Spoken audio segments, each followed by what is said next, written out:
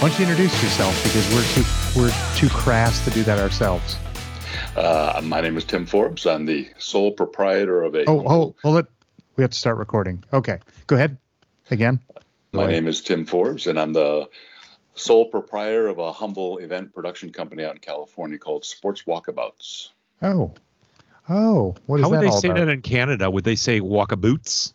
Absolutely. Why did you say Canada? Where did that come from? Because the word about is always humorous in Canada. But how did you know Tim would know anything about it? Because he's been to Canada. He speaks fluent Canadian. Have you been to Canada, Tim? Many times, actually. Really? Yes, multiple provinces. No. Ooh. He's very If you go on provincial. video, you will see a bird behind me, by the way. Can you go I on did video? notice that a little earlier. I just figured that was part of the set. You just started drinking earlier. Mark, who are you? It's Mark speaking. It's your boy Mark, as the kids would say. And God. I am an IP lawyer in downtown Boston. No, wait a minute, that's you. You didn't pay that guy, I don't think. Yeah. No, Yeah. I'm one of the co-hosts, co-producers of this lovely podcast. I just promoted myself. I think I'm an executive producer. You are. You don't like my simple introduction. I'm Dave Pausner on LinkedIn. I'm on LinkedIn. I'm on LinkedIn. Hey, Tim, what do you do?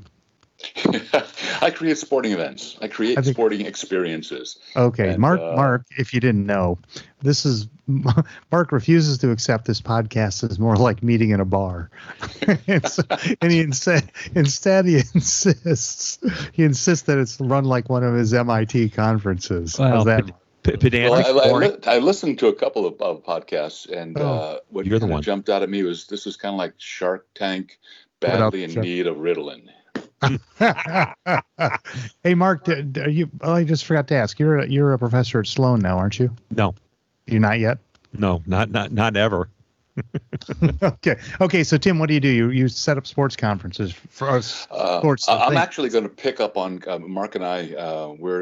Our friendship, it goes so far back that we can go long periods of time without speaking, and I can still pick up on his train of thought, hopefully seamlessly. Because I was thinking about, the failure of the podcast and listening to a couple, and I said, okay, what's the failure here that's relevant? And I've kind of got two failures, I think, which is where Mark was going, and the failure kind of depends on the metric being used. Hold it. We don't even know who you are. So you do. Let's go back. I know nothing about this. I barely know Mark. 60 episodes in or whatever it is. I wish I knew less about him. So Plus the other 40 we did on the other podcast. Yes, the other awful podcast. And all the legal bills I've never paid. So tell us about this business of yours before you get to the failures, because it'll be like the train wreck without the train. Okay. The business And Mark liked I that. am He in- liked that. He liked that. I saw it now. All right, let them talk. That's going to appear somewhere else in another podcast, I'm sure. Yeah. Probably. Basically, the sporting world, and it's really relevant right now because it's really, really apparent now. The sports world consists of two different halves. The one where you sit down and you watch other people play, which I call sportainment, and then the other world, which is you actually play. Actually go out and play a sport, pick it up, and pursue it as an activity. Right. They've been lumped together kind of under the heading of sports management for a long, long time now. And I live solidly on the participative side, having spent many years on the sportainment side. And the thing that bridged the gap was I got really tired of the sportainment world, which really, in its essence, is just about selling content. I mean, games are just content for advertising. And so pretty much everything you do is revolved around getting, keeping, optimizing television coverage that comes with a whole package of ad sales. So I became disenchanted with that. And You mean professional sports? This is professional sports. Correct. Okay, you're not talking about Or the in local college, pickup too. game.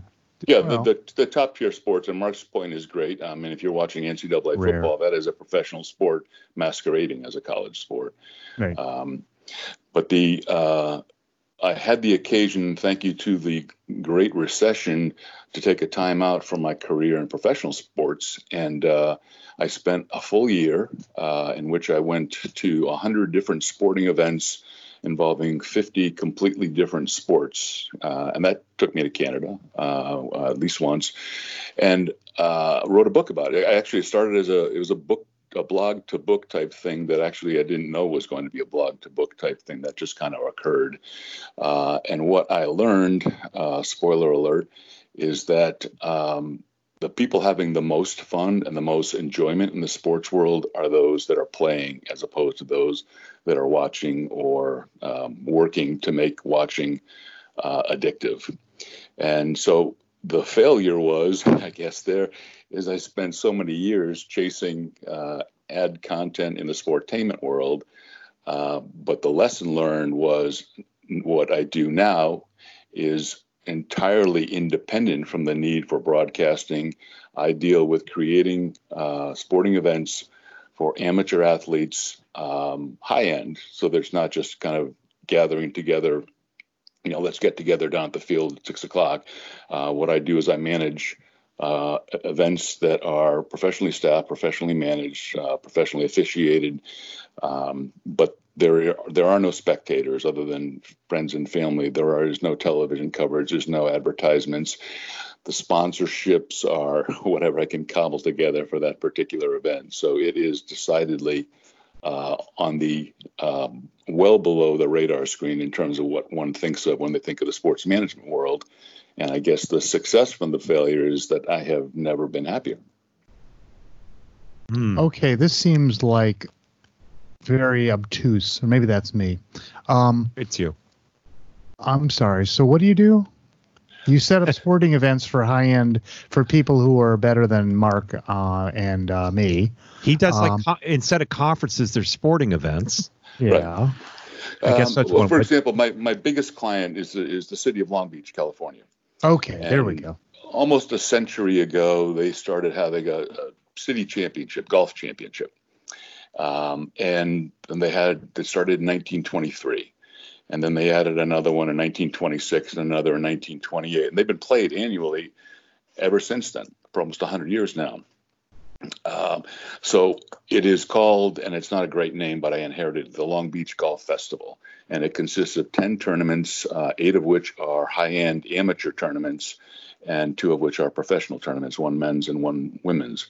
And my job is to make sure these things happen, to get people enrolled, signed up, organized, paired correctly, handicapped correctly, get them on the course, so you organize, getting scored. You organize sporting events, golf being one type of them. Do you do tennis? I have not done tennis, track and field. I worked for a year with the Special Olympics Worldwide when the World Games were in LA in 2015. So I worked in a number of different sports there, including equestrian. So event production is a skill set that really kind of transcends sports. Once you know the individual sport, there's still all the basics that you need to do to get everybody organized and ready to compete. And then obviously conducted so you know who won. Okay, so I'm sorry. Do you do baseball or soccer? And we're losing Mark here. If you had your video on, I think he's coughing up a small animal. Several times over the last several decades. Yeah, exactly. But like a bad penny, I keep coming back. Yeah. Okay. So you set these events up, and I think the long run up was that you went over some period of time, a year. You spent every day watching different sporting events of the professional variety and realized that a lot was lost because of advertising. And so you decided that people like playing sports and they like playing them at a high level, or maybe you concluded that there's really money at a high level. So you organize these things, golf being one of them. Mm-hmm. Yeah. And I'm sorry, what are the other ones? I think you drew the linkage too closely. Okay. So I think again, I'm interpreting, but I've known Tim and I've read the book. What's the book called again? It's Game Time Somewhere. Available on Amazon. That was just too easy. But now, having read the book and known Tim, I think he just really wanted to. It was like a journey of rediscovery. He really wanted to. He hated what sports became for him. And by the way, everything I hate about organized sports was something he had noted. But for me, I never understood the reason to watch other people play a game together. I just never understood that. But for him, it was different because he started from a place of really liking organized sports. I hate to speak for you, Tim. Oh yeah, loved it. Yeah, absolutely, loved it. He was my opposite as sports. He was sports savvy, where I'm sports whatever dope. You're just and then dope. he wrote this, just a dope. Then he wrote this book, but I think there was a journey from the book to where he is, because the book was like 10 years ago, wasn't it? Yeah, it's funny because I was thinking about that, and it is actually almost precisely 10 years ago. It started in April of 2010. Well, the journey, and it was a journey, several journeys. I wasn't watching these events on television. I was actually there in 100 different locations over the course of 365 days, which when I took a quick look at the itinerary last night, I thought, wow, how did I not die going to all these places? And some of the the themes behind certain trips were I would be in, for example, one particular two-post blog was I attended a baseball game in Philadelphia and in Los Angeles, a Major League Baseball game in Philadelphia and Los Angeles. At the same time? Hours of each other. Oh. Almost. I left Philadelphia, got a few hours sleep, hopped on a plane, flew to Los Angeles, had a friend pick me up, and we went to Dodger Stadium. Why? Because it seemed like an interesting angle to look at it. And so I did a lot of those things, and I was really driven by the calendar and the sports season. So I didn't really sequentially. There was no rhyme or reason as to why I was at the World Kickball Association World Kickball Championship in Las Vegas one day, and the U.S. Archery Trials in Chula Vista, California, the very next day. It's just because that's when they were held. So I would go from a 60,000 seat stadium in Washington, D.C. 2 days later, I was on a canal in Dickerson, Maryland, and I was the only fan watching canoe kayak, the U.S. Championship of Canoe Kayak.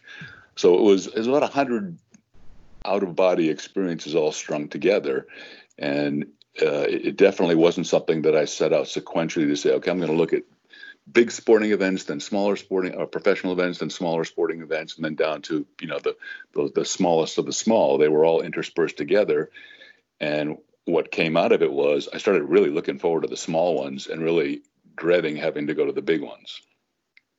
Okay, so I'm sorry, I keep driving back to what you're doing now. So you're set up these sporting events, and so other than golf, what are they? It's primarily golf now, but I have done track and field and tangentially involved in tennis, but it's primarily golf. Okay, and how many of them do you run a year?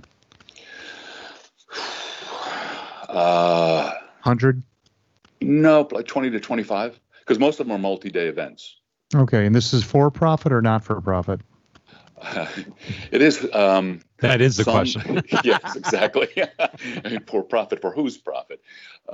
Mostly, I mean, they're not technically, legally set up as nonprofits, but they turn out to be a so-called labor of love. Yes, and the people that take part pay an entry fee, and the entry fee more or less covers the cost of conducting the competition. I get money from sponsorships, and then I do draw as a contractor. I bill for my services as well. But for the most part, at the end of the year, if the number is a black number, that's fairly unusual. Okay, and these are all in California, or are they around the world? Almost exclusively in California. No, I'm going to say California and Arizona right now. All the good states.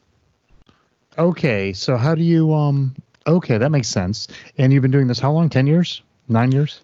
Well, I was in the the sportainment world for 10 years, and now I've been in the participative world for almost 10 years.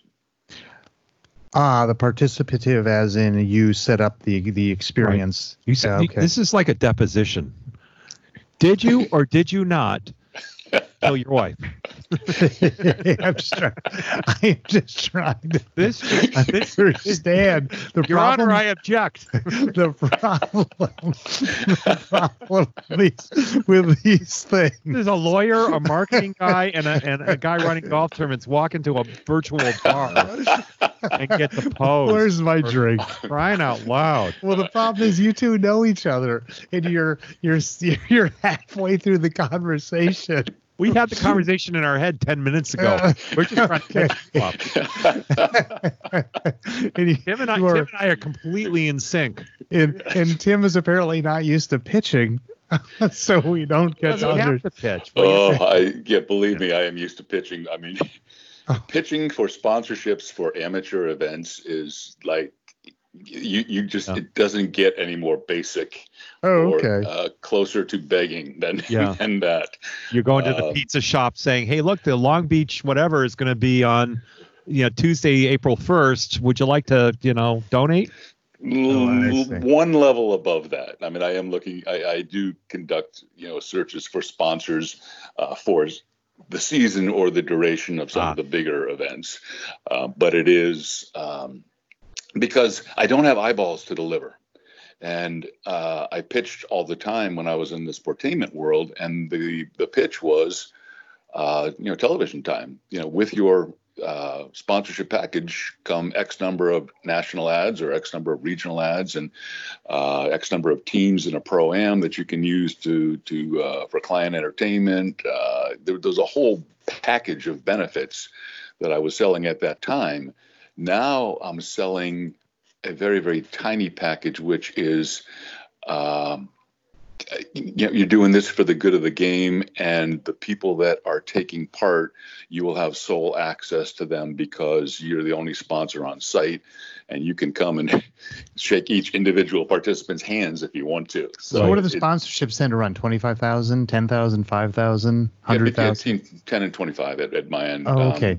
When I was on the tour side, I worked for most of the major professional golf tours. And when I was in that world, the sponsorships were seven-figure type sponsorships, depending on which tour I was working for. Okay, so you did golf. You did golf, professional golf. Can you, assume can you name the organizations you did this for? I can't there be that many of them. Sure. The PGA Tour and the LPGA Tour, which are the top men's and women's, respectively, professional tours in the world.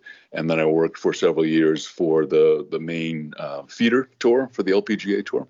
Wow. And I work with another mini tour, feeder tour in Arizona called the Cactus Tour right now. What was that all like? That sounds very fascinating.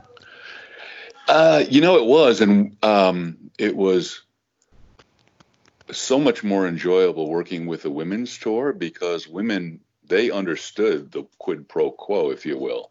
They knew that there's no quid pro quo. It was Wait a minute. tour. Sorry, wrong channel. Yeah. They understood that the tour would not exist and they wouldn't be able to play for money as a career if they didn't get sponsorship deals. And so they were extraordinarily cooperative in setting up all these crazy events that I included in sponsorship packages because they understood without those crazy events, there were no sponsors. Without any sponsors, they were out of a job. Okay. The men, on the other side, the men were much more entitled. They've been groomed since they were first, picked up a club and showed a lot of talent, that they were special, and everything that they received was just part of the package because they were special.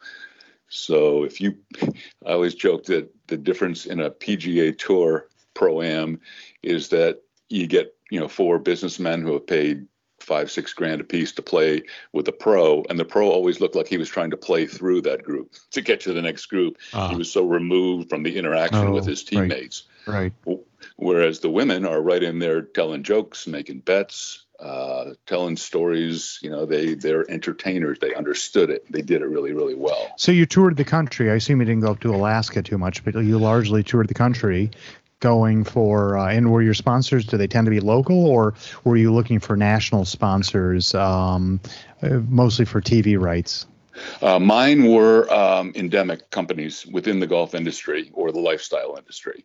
And they were national on a national or international scale, equipment makers, apparel makers, that type of thing. How much were you on the road? A lot. I recall one year I was in, and obviously each one of these tournaments is 4 days, and then the pro-ams and what I called corporate week, the Monday, Tuesday, Wednesday prior to the actual tournament itself. So you'd spend a week, and then you go have a travel day, you go to the next city. And I did that out of 14 calendar weeks. I was in 13 different cities for 6 days at a time. Oh boy. Yeah. So it was grueling, but it was not unenjoyable. I bet some people a lot of people would absolutely love that. Yeah. Yeah. And understandably so. Yeah, I mean, you're basically you're doing some sales. That's okay, but you're watching golf tournaments, right? Schmoozing. Oh, I never watched. I rarely saw a shot. Okay. Did you? But did you entertain? You were out entertaining people over dinner, drinks, etc. He was running the tournament. Yeah. Oh, well, no. not in that particular job role. I wasn't. I was basically creating the entertainment vehicles, defining what the entertainment would be, working with the players who actually provided the entertainment. Oh, I see. Okay. So just to understand that better, there are some tournaments that pre-existed, have been going on forever. Mm-hmm. And but in order to get sponsorship dollars to cover them, you had to throw in what do you call it? What's the mini golf? You had to throw in a few mini golfs with the pros. They call them, I think, Pro-Am. Pro-Am. Yeah. Oh no, mini golf was the thing down the street for me. Mini golf is the thing on Route 9 you take your kids to. Hey, if they wanted to play mini golf with a tour pro, I set it up. Yeah. Okay. If you're willing to write a check, no problem. Tiger Woods can play putt-putt with you. But still, wasn't there a lot of entertaining over dinners and stuff, which most people would love? The sports business in general is very cut and dry. There's not a lot of long courtships. Oh. It really is here's the cost benefit analysis. Here's what's in it for you. Here's what's in it for us. And very little in the way of protracted negotiations. It's pretty cut and dried.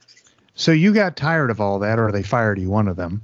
And then that's what occurred was in one of the dumbest, and I didn't do it purposely. What happened was that, and I'm going to digress because I know that's almost required on this podcast. Digression is mandatory. That's right. So we were living in Florida at the time, which is where the tour golf world is concentrated. If you're going to work for the big tours, you have to live in Florida.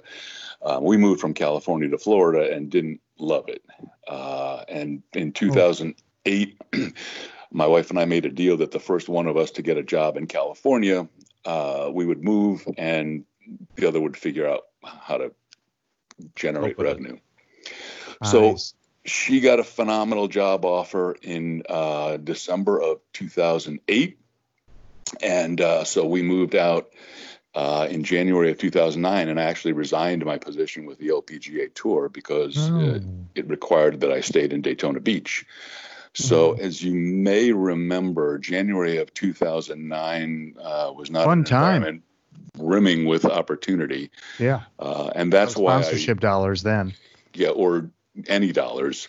As a matter of fact, I could tell you stories about how sponsors actually paid the PGA Tour not to use their name because golf was a dirty word in the times of TARP. So what I wound up with was no job, and I had the excruciatingly bad judgment to turn 50 in February of 2009, which puts you in an entirely different employment category. So that's when I decided to do the blog to book project because I had time on my hands. I had sponsorship of the blog, and it was something that I really wanted to do to kind of reconnect with, okay, did I really love what I was doing, or was I just doing it for Money. other people's money. So, Mark, just pretend you were our one listener. Indeed, you may be our one listener. Or maybe that's me. Isn't this a whole lot more understandable than where you took us with your panelizing? No. Well, yeah. Well, I think they fit together like two gloves. I just know. Hands and gloves and whatever the hell that is. I have to tell you that I know Tim. I've read the book, and I also took the book.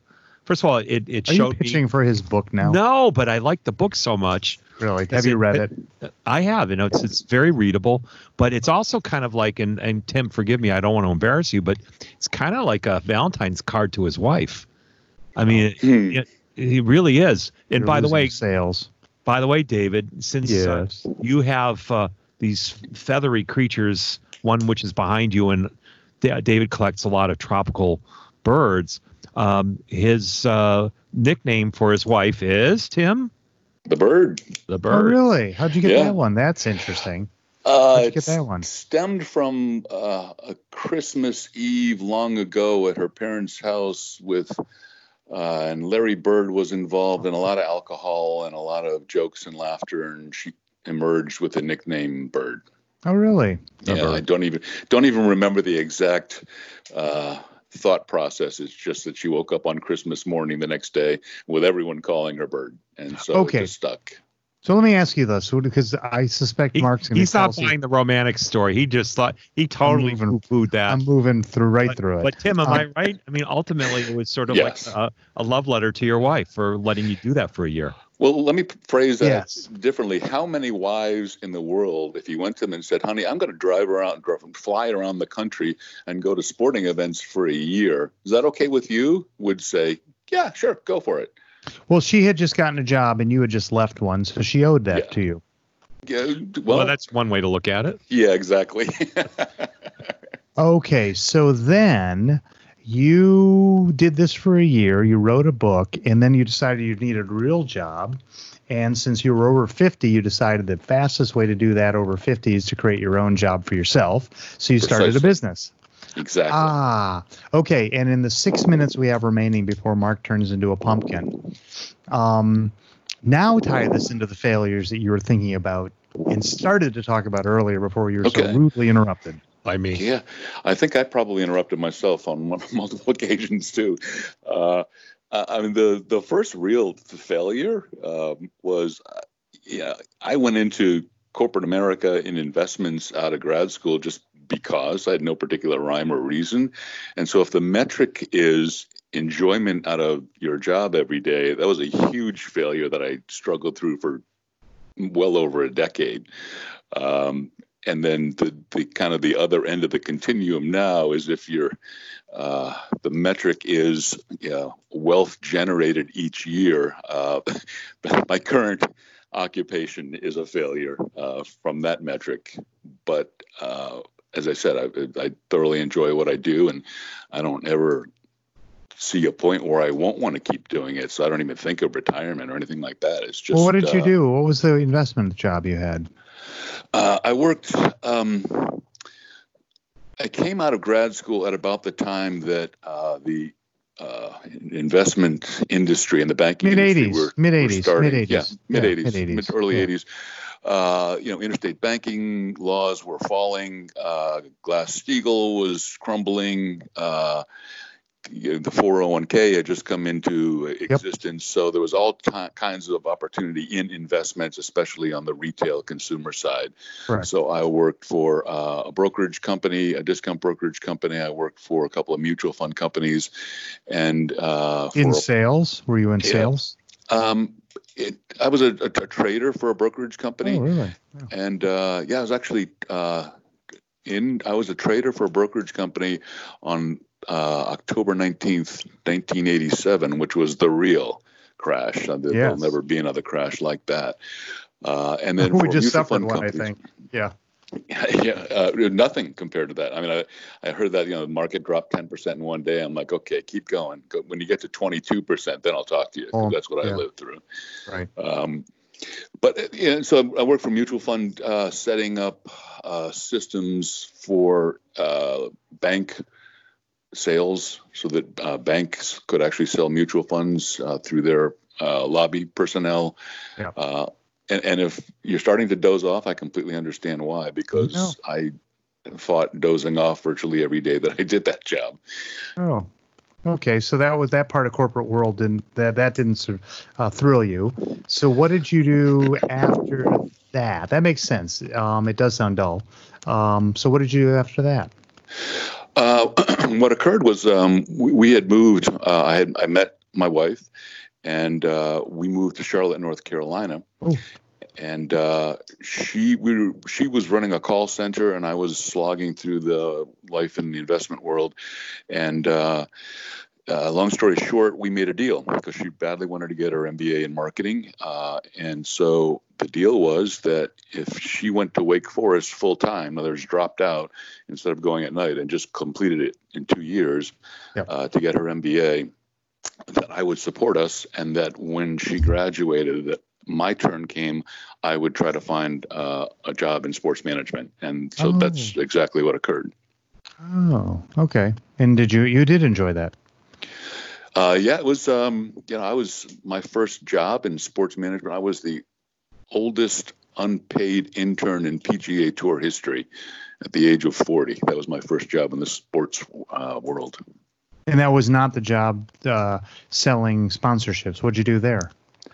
I was essentially a gopher, or a glorified gopher for my very first job. But it was at the very top of the industry, so I made tons of connections. I mean, the internship worked exactly like internships should work.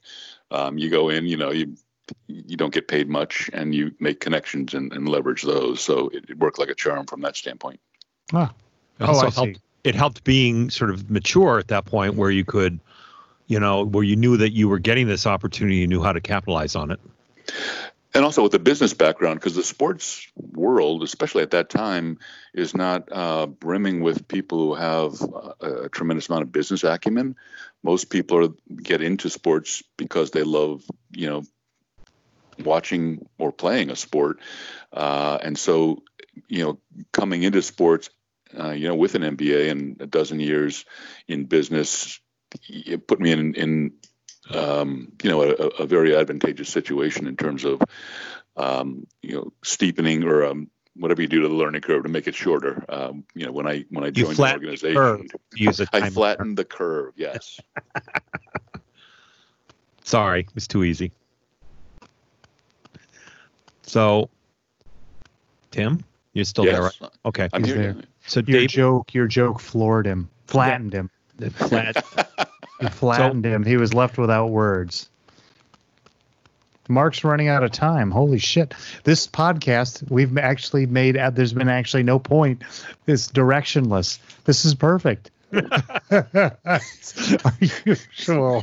We have succeeded only in being pointless. Well, what did that get us? Well, that ties a nice, that's kind of descriptive of Mark's and my friendship for several decades now, that seemingly pointless interaction actually becomes rewarding. Well, there we go. Well, we have to hope that somebody actually enjoys this conversation. I did. I did too as well. I have to say this again. Buy the damn book that he wrote, because what's the name of it again? It's really a good book. Game Time Somewhere. It's Game Time Somewhere. Okay, I got that. Search Tim Forbes, Game Time. It's Game Time Somewhere on Amazon. I just think everybody, especially now, we're all sort of stuck at home. It's just like a really nice read. I think everybody would like it. Do you think people at home are bored enough to listen to this podcast? Well, if you're bored enough to listen to this stupid thing, then reading that book will be just like a breath of fresh air. Perfect. All right. Thank you, Tim. I appreciate it. I enjoyed it. We did too. Thanks. See ya.